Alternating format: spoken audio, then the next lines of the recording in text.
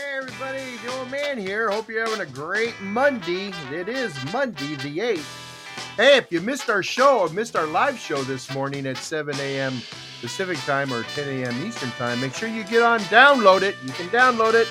You can download it through Podbeam, obviously, or you could go to our webpage, www.theoldmanspodcast.com, and you can listen to it there, or you can follow us and listen to us on Apple Podcasts, Spotify, Amazon Music, Google Podcasts, or Pandora. Check it out. You'll enjoy the show. But now I want to tell you about this is Trivia Week. This is our Trivia Week. Eric's going to be giving us our January trivia question on Friday, the 12th, this Friday.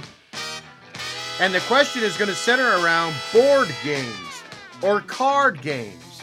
You know, the things we used to play around the house, you know, at the table, we're goofing around with everybody. And I'll tell you, between board games and card games, do you realize how many games that is? So no telling where Eric is going to get this question, man. It could be on Monopoly. It could be on poker.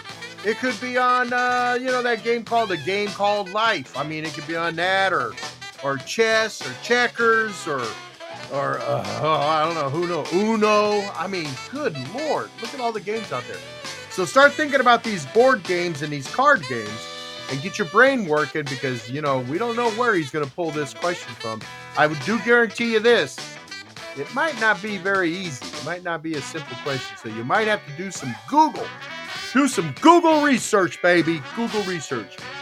But anyway, so we get the question, and then you have until Thursday the 18th to get your question emailed into us at theoldmanspodcast@gmail.com.